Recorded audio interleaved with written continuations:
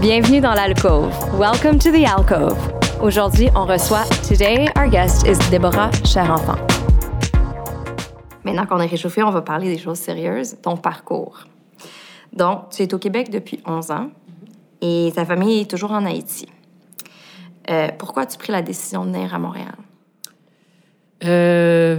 Parce que... C'est étonnant parce que j'ai toujours pensé que c'était pour m'éloigner de mes parents, mais pas du tout. Je m'entends très bien avec mes parents et ça se passe très bien. C'était pas non plus pour quitter Haïti, un peu, oui, mais c'était beaucoup plus pour étudier à HEC Montréal. Je sais pas pourquoi un jour, je suis tombée sur une brochure d'HEC Montréal et ça m'a fait rêver.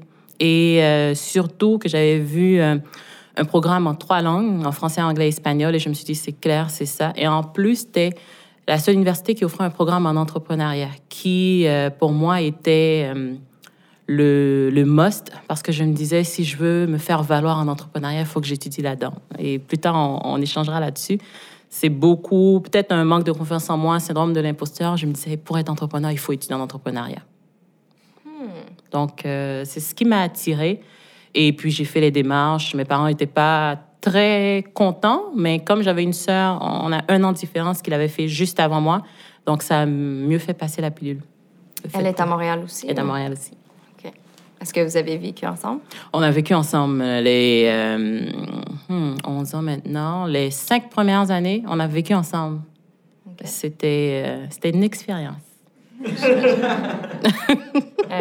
Ton programme, c'était en entrepreneuriat. En entrepreneuriat. Et à HEC, au fait, quand j'ai appliqué, j'ai pas été acceptée parce que moi, j'ai 2 sœurs. En fait, on est 3 filles, un petit dessert, un petit garçon qui est né 8 ans après moi. Et j'étais pas bonne en maths, pas du tout. Au fait, je sais maintenant, avec le recul, je vois que c'est beaucoup parce que je me suis pas concentrée sur plusieurs matières parce qu'on me comparait souvent à mes sœurs. Parce qu'on a fait 13 ans dans la même école, une école seulement réservée aux filles. Et mes sœurs étaient toujours premières de classe, lauréates nationales. Elles ont fait le bac et on restait dans les journaux, gagné des concours. Et comme on est très proches en âge, donc 2 ans, 1 an et puis moi, les professeurs nous comparaient toujours. Ah, mais OK, une autre Cherenfant. En plus, avec le nom qu'on a, c'est clair, la blague venait souvent, une autre Cherenfant dans notre classe. Et moi, j'ai été... je sais pas pourquoi j'ai réagi comme ça, mais j'ai souvent mal pris. Une autre Cherenfant, ah, on espère que tu vas relever le défi de tes autres sœurs et tout. Et moi, je l'ai pris je sais pas si c'est j'ai toujours dit que j'ai pas fait de crise d'adolescence, mais je l'ai faite comme ça. Je me suis toujours rebellée face à cette comparaison-là avec mes sœurs. Et du coup, j'ai pas abandonné l'éducation en tant que telle, mais je me suis complètement refermée sur moi-même, les amis. Je faisais vraiment... ça, c'était la honte de ma mère. Je faisais vraiment... je parlais tout le temps en classe. Je me faisais mettre au coin. Je venais le samedi pour recopier des notes. Donc, c'était mon côté rebelle sans avoir fait une véritable crise d'adolescence. Donc, je me suis dit, ah, OK, d'accord, c'est comme ça. Je veux pas être comparée à mes sœurs. Je suis pas mes sœurs. Oui, je suis une autre Cherenfant, mais je suis ni Stéphanie, ni Vanessa. Je suis Déborah. Et malheureusement, pour moi, Déborah passait par ne pas étudier.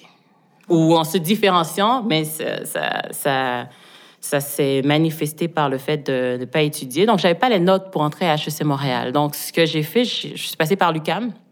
Avant, c'est pas un bon truc de le dire comme ça, mais HEC m'a pas accepté, mais UQAM, oui.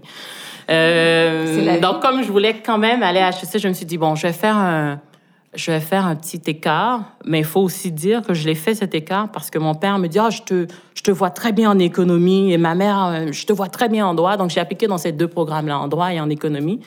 J'étais acceptée aux 2, mais l'idée de faire du droit était vraiment pas attirante à ce moment-là parce que j'étais tellement à fond dans les The Practice. À ce moment-là, cette série-là était tellement en vogue et j'aimais pas le côté criminel, même si je regardais et je mangeais cette série, mais je voulais pas me retrouver là-dedans. Donc, pour moi, le droit équivalait à ça. Donc, je me suis inscrite en économie avec l'intention de faire un bac pour 1 an plus tard réaliser que c'était le rêve de mon père, en fait, que je voulais pas du tout étudier en économie. Donc, je l'ai transformé en certificat et puis l'année d'après, j'ai appliqué à HEC puis j'ai été acceptée, puis voilà.